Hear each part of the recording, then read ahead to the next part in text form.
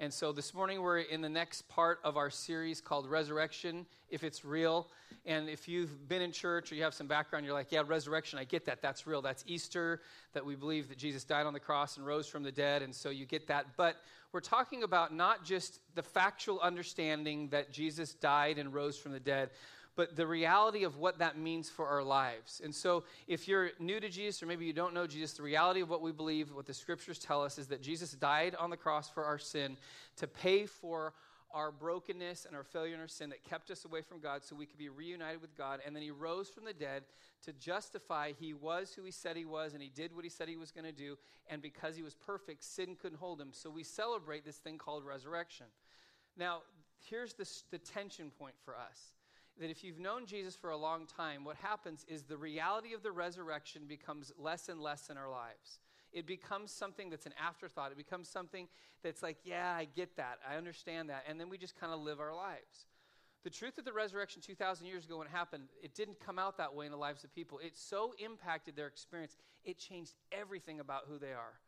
There wasn't anything about each person who knew Jesus and followed Jesus that was the same. They were so transformed because of the truth of the resurrection. So 2,000 years later, we're walking through this series to try to embrace this reality that we should be able to experience the impact of the resurrection like they did 2,000 years ago.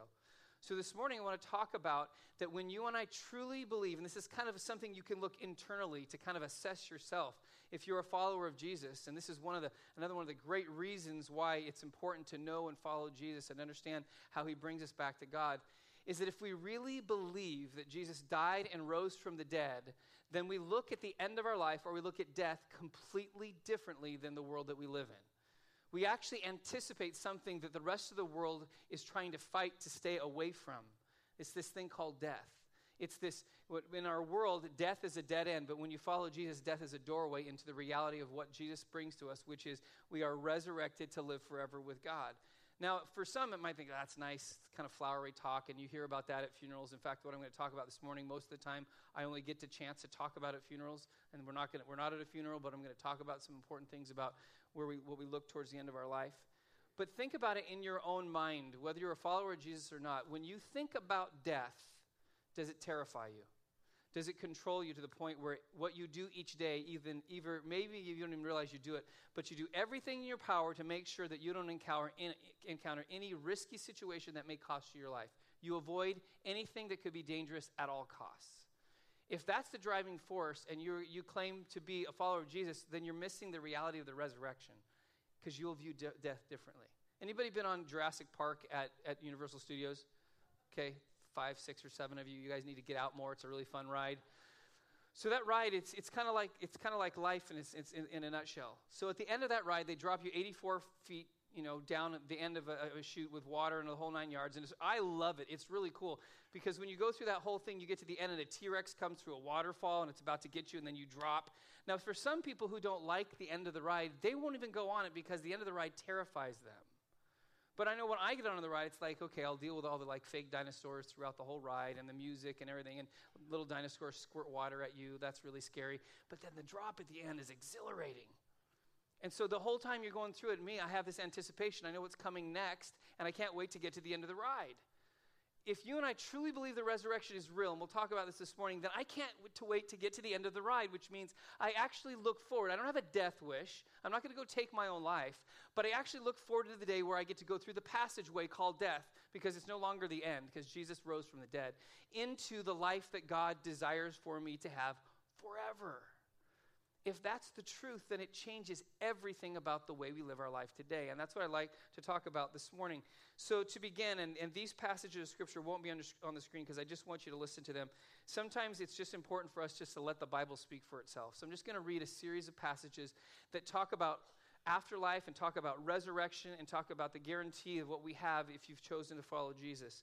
So Paul writes this in Romans chapter 8, verse 11 about Jesus' resurrection and the guarantee for us.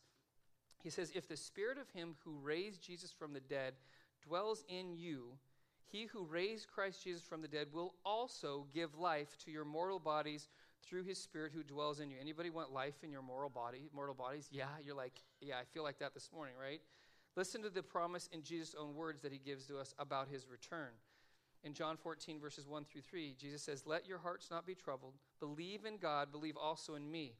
In my Father's house are many rooms. If it were not so, would I have told you that I will go and prepare a place for you? And if I go and prepare a place for you, I will come again and will take you to myself, that where I am, you may be also." Jesus says he's going to come back for us. It leads to the resurrection. So listen to what two men or angels said to a group of Jesus followers when he ascended back to the Father in Acts chapter 1, verses 6 through 11. So it says this, "So when they had come together, they asked him, 'Lord, will you at this time restore the kingdom of Israel?' And he said to them, 'It is not for you to know the times or seasons that the Father has fixed by his authority, but you will receive power when the Holy Spirit comes upon you, and you will be my witnesses in Jerusalem and all Judea and Samaria and to the ends of the earth.' And when he had said these things, as they were looking on, he was lifted up, and a cloud took him out of their sight. And while they were gazing into heaven as he went, behold, two men stood by them in white robes and said, 'Men of Galilee, why do you stand looking into heaven? This Jesus was taken up from you into heaven and will come in the same way as you saw him go into heaven.'" Again, it's this promise that Jesus is going to come back, and the reality of the resurrection is going to be true for those who know him. Then listen to 1 Thessalonians 4, verses 13 through 18. Paul records this event that will happen at Jesus' return. He says, but we do not know, or we don't want you to be uninformed, brothers, about those who are asleep, that you may, or asleep using the term also those who have died before you, that you may not grieve as others do who have no hope. For since we believe that Jesus died and rose again, even so, through Jesus, God will bring with him those who have fallen asleep. For this we declare to you by word from the Lord, that we who are alive, who are left until the coming of the Lord, will not precede those who have fallen asleep. For the Lord himself will descend from heaven with a cry of command, with the voice of an archangel, and with the sound of the trumpet of God, and the dead in Christ will rise first. Then we who are alive, who are left, will be caught up together with them in the clouds to meet the Lord in the air, and so we will always be with the Lord. Therefore, encourage one another with these words. And then finally, listen, I know this is a lot of scripture. Like, I haven't read that much Bible in years, right? But it's important. Listen, let the Bible speak. So listen to what Paul also writes in 1 Corinthians chapter 15, verses 50 through 57. He says, "What I am saying, dear brothers and sisters, is that our physical bodies cannot inherit the kingdom of God. These dying bodies cannot inherit what will last forever. But let me reveal to you a wonderful secret. We will not all die, but we will all be transformed. It will happen in a moment, in the blink of an eye, when the last trumpet is blown. For when the trumpet sounds, those who have died will be raised to live forever, and we who are living will also be transformed. For our dying bodies must be transformed into bodies that will never die. Our mortal bodies must be transformed into immortal bodies. Then when our dying bodies have been transformed into bodies that will never die, this scripture will be fulfilled. Death is swallowed up in victory. O death, where is your victory? O death, where is your sting? For sin is the sting that results in death, and the law gives sin its power. But thank God, he gives us victory over sin and death through our Lord Jesus Christ." Just let that settle in. I know that's a lot. You just got fire hosed with scripture.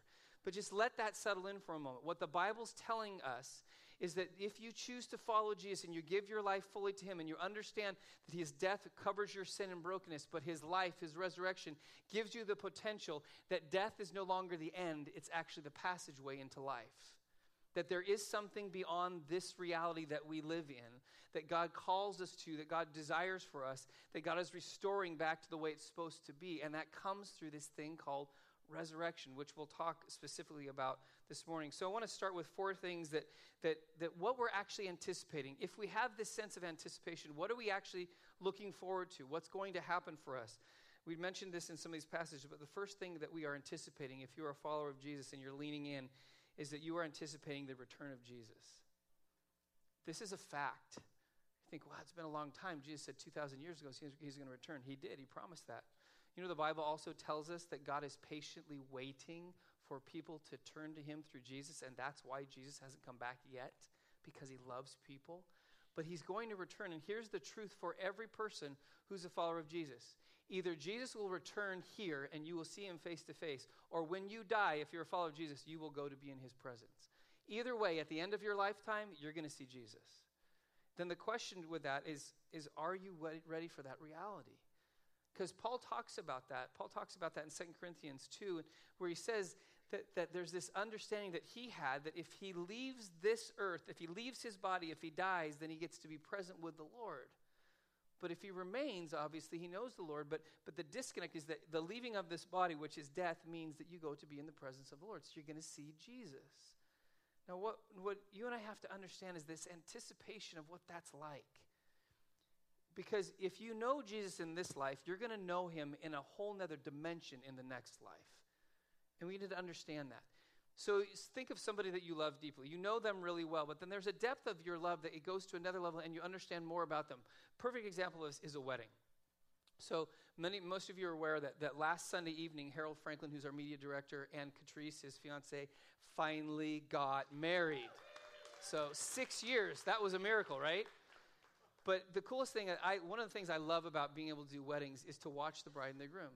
And Harold and Catrice went old school. They didn't see each other the whole day until the first time they saw each other was when Catrice walked down the aisle. And so just a couple minutes right before the ceremony started, Harold had been Mr. Calm, cool, and collected the whole day.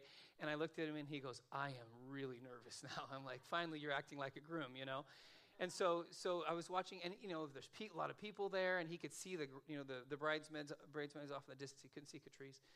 And I could tell there was this was anxiety, but it was excitement because he knew he was going to see Catrice. And then we walk out, and then all the rest of the wedding party walks in, and then Catrice comes to the end of the aisle, and she starts walking forward.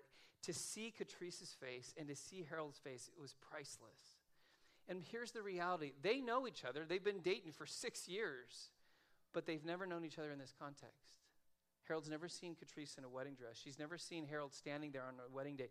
And something changes in that moment because now you see each other in a reality and a category that you never had before. And when Catrice finally got all the way down to the aisle and then they turned and they faced me, I'm telling you, I wish I had a camera to pull out my phone because they had never seen both of them smile so big in their entire life. It was incredible. Why? Because they finally got to see the person they loved in that day face to face. Jesus is going to return or you're going to go see him. And that's really good news. And can you imagine what that's going to be like when you get to see him, that anticipation? You're going to see him in a dimension that you've never experienced before. You're going to see him face to face. So understanding that we are anticipating the return of Jesus. Second reality is that we are anticipating the guarantee of life after death. The guarantee that there's something better beyond this existence. To think about that. Why is that important? Because for most of us, we want to hang on to this life with everything within us because we fear what will come next. So how do you live when you know that there's something better than just the here and now? So listen to what Paul describes about what's temporary and what's present and physical, and then what is eternal and what is invisible, and the comparison between the two. He says this in 2 Corinthians 4, 16 through 18. He says, that is why we never give up. Though our bodies are dying, our spirits are being renewed every day. For our present troubles are small and won't last very long. Yet they produce for us a glory that vastly outweighs them and will last forever. So we don't look at the troubles we see now. Rather, we fix our gaze on things that cannot be seen. For the things we see now will soon be gone, but the things we cannot see will last forever. Just think about that for a moment. Our bodies every single day are dying away. How many feel that? Right? The older you get, the more aches and pains, the more challenges we have. But if you know Jesus, just in correlation to as your body starts to deteriorate, your spirit and your soul begins to start to celebrate because you realize that there's something inside of you that is anticipating some future reality that will actually set you free from the broken state of your physical reality. And that's the beauty of anticipation of what's going to come next. Which means we see the dying process happen physically, but we realize we're being renewed internally inside of us. And it's a struggle because I've done a lot of funerals, and this is the tough part, is that this is the only reality we have. We don't get to go back and forth from God's presence directly and then back here and say, yeah, this is the reality that we all have. It's the physical reality that we know. It's what we can see, touch, taste. It's our senses. And so to kind of understand that there's another dimension of life is hard for us. But that's because this is the way God has set it up. if you understand the way that we live, it's kind of like how a two-way mirror works. So if you ever have, maybe some of you, in fact, all of us at one time or another, you have stood in front of a two-way mirror, even if you don't know that, which means somebody's on the other side and they can see everything that you're doing, even though you can't see them. I remember the first time I got exposed to a two-way mirror, I was in a focus group for Levi's, and they were trying to figure out how they could best market. There's some new jeans coming out, and so they had like 12 or 14 of us in a room, and so they were taking out different pairs of jeans, and I just thought there's this one wall was just a huge mirror. Did not realize that there was a group of executives on the other side of that watching everything that we did, how we reacted, and how we responded to each pair of jeans, until they told us that, obviously, after the fact, so they could get our responses. So they knew that there was two sides, but I didn't know there was two sides. And I think if you and I understand the reality of what God sees, he sees both sides. He looks through and he sees, and the passageway of death leads right through that two-way mirror to the other side and the other reality, which means there's something on the other side of the reflection back of your own reality. All we see is this. But the Bible tells us and promises us the reality that there is something beyond this reality. And we get to look forward to that. We get to look forward to that there's something beyond this existence. If we don't have something beyond this existence, then this 50 to 100 years is all that we get. I don't know, life is good, but it ain't that good. If this is the only thing I get for my existence as a human being, there has to be something greater. There has to be life beyond this life, which leads to resurrection, which is what we're talking about this morning, which leads to the third thing. We are also anticipating, and this is really cool, this is one we have a hard time getting our brains around. We're anticipating a resurrected body. Now, we don't understand fully what a resurrected body will be like, other than the fact that we have Jesus as an example after his death and his resurrection, that Jesus obviously was around a little while, and so people interacted with him in this resurrected state. So these are the things that we know about the resurrected body. So the new body that we're going to get, that's going to give us a capacity to experience things that we haven't yet to experience in this life. So we understand it has physical qualities. When Jesus rose from the dead, he wasn't some disembodied spirit that just floated around, that area of the planet for a while. He actually had physical reality. We know that he was touched. We know that he ate food and digested food. So he had physical capabilities, obviously, that were true of him. But he also had a whole other category of supernatural qualities to his body that people who had not been resurrected didn't have. Like, for example, Jesus would appear and disappear without walking. He would appear in a room when the doors were closed and it was locked. And then he would disappear. They would see him, and then he would be gone. Can you imagine? Just think for this moment. Just like, oh, that was cool for Jesus. No, think about that ability for you and I. Can you imagine if you could get from point A to point B without taking a car, a bus, a train, a plane, walking, or whatever? You could just get there. Like right now you could say, I think I'm going to go hang out in San Francisco. Boom, you're there. Would that be cool? I would be excited for me. I think that would be amazing. How do you do that? Because all we know is the physical reality of where we are. We're stuck around. But in a resurrected body, we have the physical capabilities. It's just like this. We can feel it, but we can move without having to provide our own transportation. That's pretty cool. How about the third thing? That we'll actually be in a body that lasts forever. Can you imagine waking up in the morning and not feeling the aches and pains of your age, ever? No matter how long you existed, that you have a body that's going to last forever. It's never going to deteriorate. It's always going to be in perfect condition. You never have to go to the gym. You don't have to eat right all the time. You don't have to exercise. It's just perfect all the time. Anybody in on that one? That's a resurrected body. It's the body that God's created us to live in. It's the existence that we're supposed to have. It's a glimpse of what Adam and Eve had in the garden before sin entered the equation. There was no deterioration. There was no breakdown. There was no clock that was winding down. But to have a body that literally lasts forever. And the fourth thing that we know is true, it's a body that is designed to fully embrace the kingdom of God. All of God's presence. We can't do that right now. We have a glimpse of God's presence. But we don't get that relationship like Adam and Eve had, obviously, is that face-to-face reality because we couldn't handle that. But it's a body that gives us that ability. Then there's a final thing that we anticipate, and that is we anticipate the fulfillment of God's purpose. So I've mentioned this many times before. What is the whole point of human history? Obviously, it's something that brings credit and glory to God, but the whole point of human history, the human narrative, Jesus' death and his resurrection and his return and all of that, all laid out in human history, is for one primary point. God loves people and wants to be with them. So he's done everything possible for human beings to relate to him directly forever. Listen to what the Bible says in 1 Thessalonians 4:17, which we read earlier. Paul says this. It says, then we who are alive, who are left, will be caught up together with them in the clouds to meet the Lord in the air. And I love this. And so we will always be with the Lord. You remember back at the beginning of time in Genesis when Adam and Eve sinned, what happened to them? They were separated.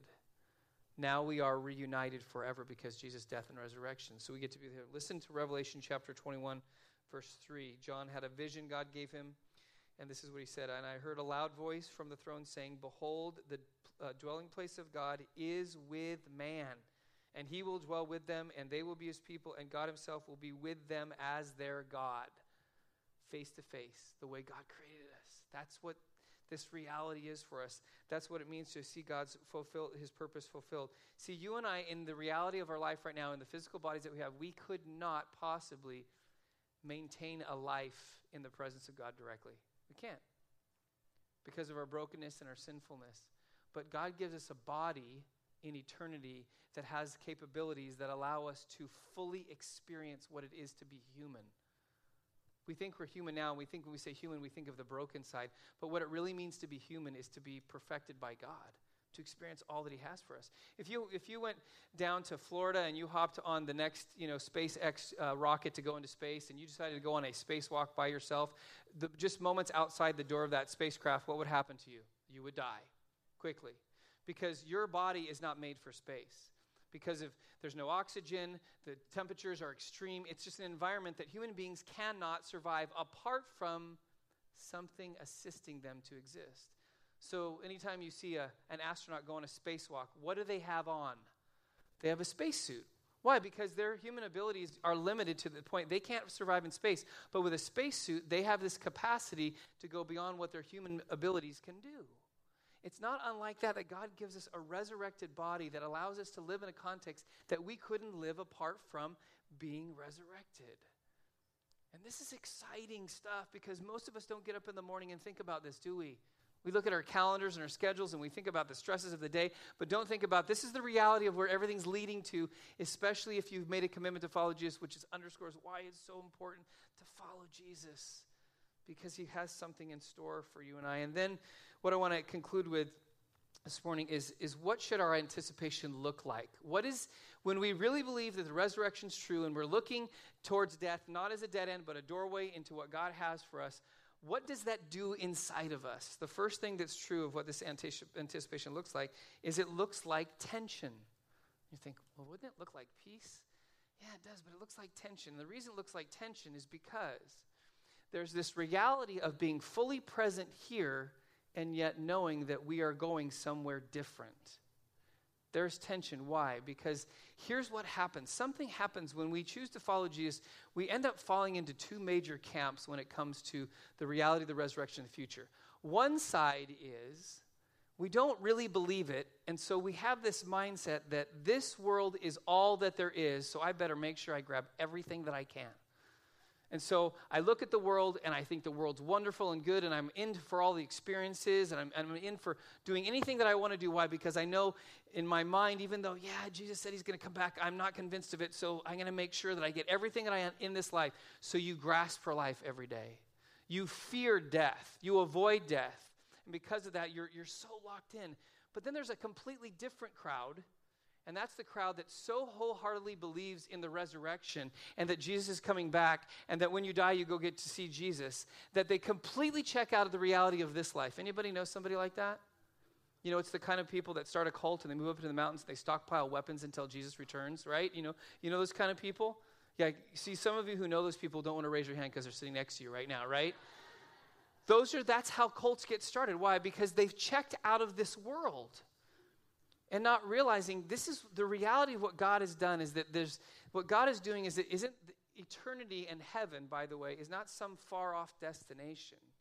Because, by the way, we're so consumed with heaven that we forget, you know what we're going to live on? We're going to live on a new earth. It's like, I'm going to heaven. Heaven's going to come down to meet earth. And what happens is when you fully understand the resurrection and you understand that Jesus is present now and will be more present in the future, then what happens is there isn't this compartmentalizing of our life, which is, okay, this is my life now, then there's death, and now this life starts. It all flows together. Because you realize the moment you said yes to Jesus, you actually experienced life, and a life that now goes on forever, and it's continuous. Death is not the end. Death is not even a period anymore. Death is a doorway that leads into eternity. So it's continuous. That means that your life is experienced to another dimension in the next life, but you're still starting to catch glimpses of that right now. This whole concept of God's kingdom is that it is present now, but it is not fully here yet. That's why sometimes we experience healing and sometimes we don't experience healing, because we're getting a glimpse of what it's going to be like in fullness when we get to be face to face with Jesus. So that creates tension in us.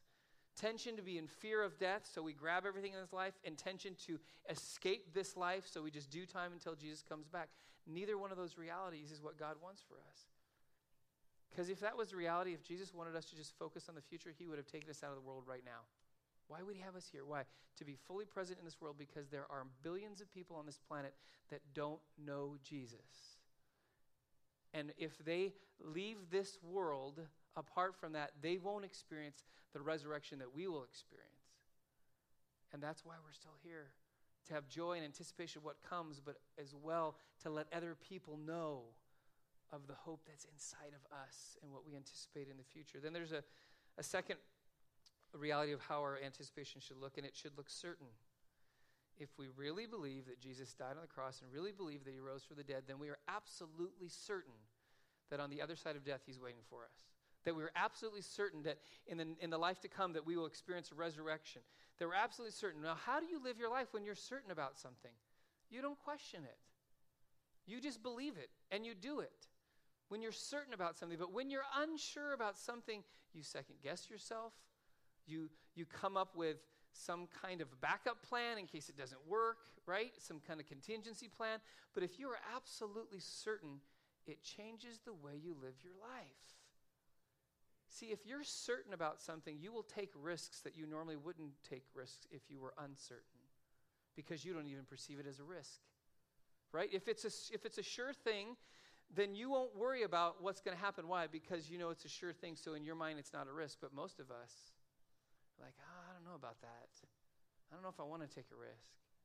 Just think about this for a moment. If you really believe Jesus, and it's guaranteed on the other side of death, it's a doorway that leads to eternity, a resurrected body, and paradise with him forever. If you really believe that, does it change your life?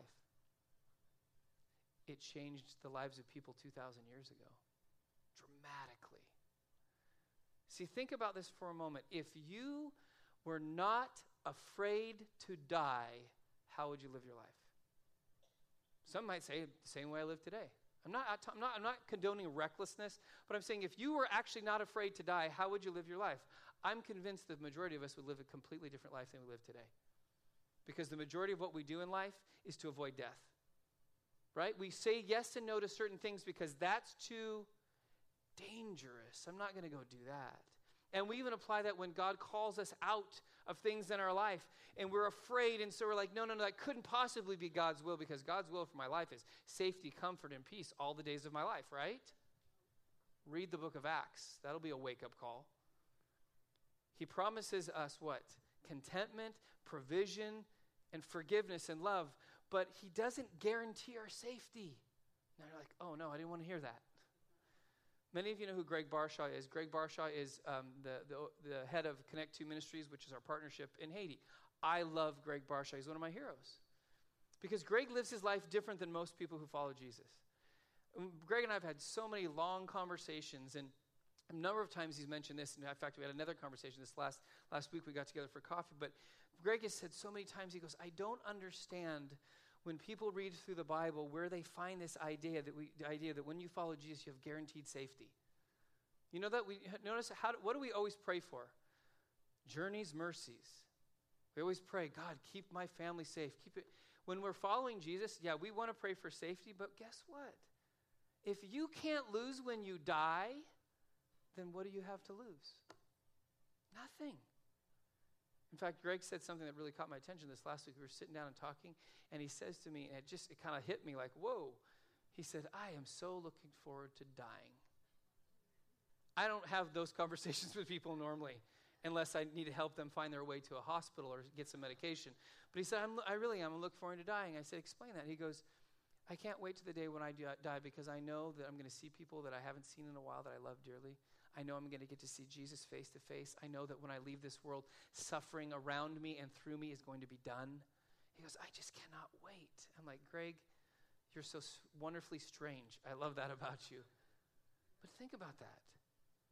Do you have that same perspective? See, if you haven't met Greg, he comes, and I'll have him come in the fall. But I love hanging around Greg because Greg's not afraid to take any risk for Jesus. In fact, there's organizations that will no longer work with Connect 2 Ministries because they're too dangerous. Because Greg says, I go where God leads me, even if that leads me into places in Haiti that nobody else, including the UN, will go to, because that's where the need is. And that's where Jesus called me. And if I lose my life there, what does it matter? Paul said it so well. To live as Christ, to die as what? Gain. Do we believe that? If we believe that, then when we walk out this door today, we will not allow fear to control us when it comes to responding to what God's doing in our life. It changes everything. In fact, I'm convinced, and I've said this before. In fact, somebody emailed me last night. I was reading early this morning my email. The Lord gave them a picture. They were reading a book and a picture of a mountain. This is in a book they were reading. But there's a mountain that represented the church, and this mountain melted and became a river, which is very interesting that lately the Lord's been using a lot of water imagery to communicate things to our church. And she said in the book, it says that this mountain merges into or morphs into a river, and out of that river comes generals and giants. And she goes, I don't know what this means or anything. And I'm sitting there, I know exactly what that means. And I've said this time and time again. And I don't have any person in mind. I'm not pointing the finger. There are people in our church right now that are going to change the world. They just don't know it yet because they're afraid. There's a life that God has for you to live, but you're so consumed with what you will lose or the fear that you have of death that you haven't stepped out into what God has called you to and equipped you to do, and he wants you to go change the world. And you're afraid because that means you might have to give up something that you think is so near and dear to you. And God's saying there's so much more life outside of this. If you'll just take the leap and then let me catch you in this life, or if you die, I will catch you in the next life. I'm convinced of this. And I'm convinced in every single church that there are people who sit week in and week out and hear great messages, and maybe they teach kids or they do things, but there's something that God has said, I'm calling you to live a life of risk that goes beyond what you're doing, and you won't do it because you're afraid. I think every person that God has ever used for big things and small things has been afraid. We sang it earlier. What? The fear is overcome. That was our prayer that Danny said, this should be our prayer, that fear is what? Overcome, that we're not afraid anymore. If we really believe Jesus, then fear is not an issue for us anymore. And then we can see God do incredible things in our lives. And then finally, our anticipation should look like passion or be passionate. So if our love for Jesus is deep and we know his love for us is profound, then there is something in us that draws us to him.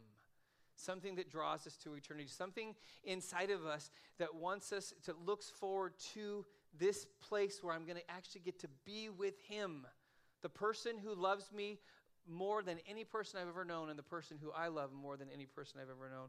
Listen to what Paul says in 2 Timothy 4, verse 8. He says this. He says, now there is in store for me the crown of righteousness, which the Lord, the righteous judge, will award me on that day.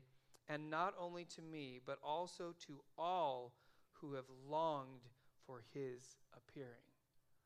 Longed, desired, looked forward to, anticipated. Longing is not just a nice little emotion. It's a deep-seated, down to our soul that I long to see Jesus. Like I said, it's not that we have a death wish. It's that I long to be face to face with the one who I know loves me. And that longing draws me towards eternity. It draws me towards a life that's full of risk. Why? Because I know if I die, I get to see him. And the longing in me gets answered forever. So I was thinking this week as I was looking at this passage and just thinking, okay, how in the world do we communicate what it is to long for someone that we love? Now, there's a lot of different analogies and different things that we can talk about. But as I was just thinking about this, the only thing that I can think about when somebody that we love or we long for shows up, and sometimes unexpectedly, and there's this great, this great reunion and celebration, the only thing I can think that kind of comes close to what we'll experience when we see Jesus is when somebody has been serving in the military, comes home, and they do it as a surprise to their family. Anybody ever seen one of those videos before? Well, you're about to watch a bunch of them. So I'm going to just give you a little qualifier, okay? You're, oh, man, I already got complaints first service, okay? I know, just so you know, pull out the tissue now because you're going to cry, okay? So this week, as I'm thinking about this, I'm like, all right, so I go on the internet, I'm on YouTube, I'm watching these videos, and it took me about an hour and a half to find like a few. The video quality is not the best on these, but you're going to get the point. I'm in my office for an hour and a half, and I'm just sobbing, like story after story and surprise after surprise, and it's just, and I'm just sobbing. And I remember I had the door closed, and I had to go out to go to the bathroom. I'm like wiping my face off. Man, the staff's going to think I've got issues or something. I'm going to go out, and because it was just so overwhelming. But I were just sitting there thinking, that's what it feels like. That's what it feels like when there's a deep longing to see Jesus. That when he actually arrives, when he shows up, or I see him, this is what it's going to be like. This is what it's going to feel like, and I can't wait for that moment. So we're going to watch this video together, and then the worship team will come back up, and we'll sing one last song together. So let's go ahead and watch these together.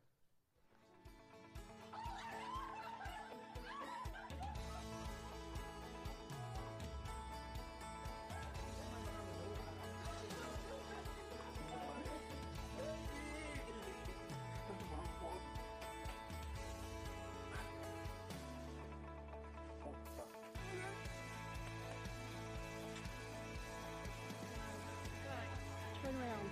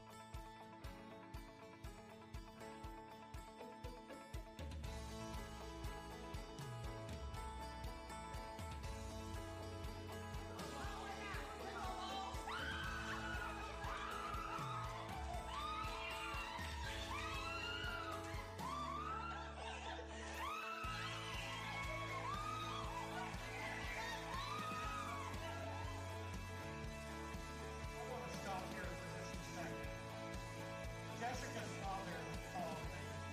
Jessica has a brother in Afghanistan. She wishes to be here today. I know what that's like. My wife and I had a son in Iraq in the Marines. Jessica, would you see your brother?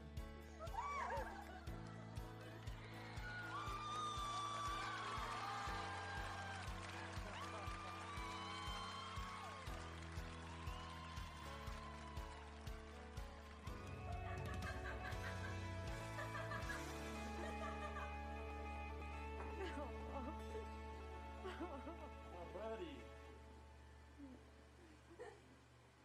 Hi. Is that your daddy? Yeah.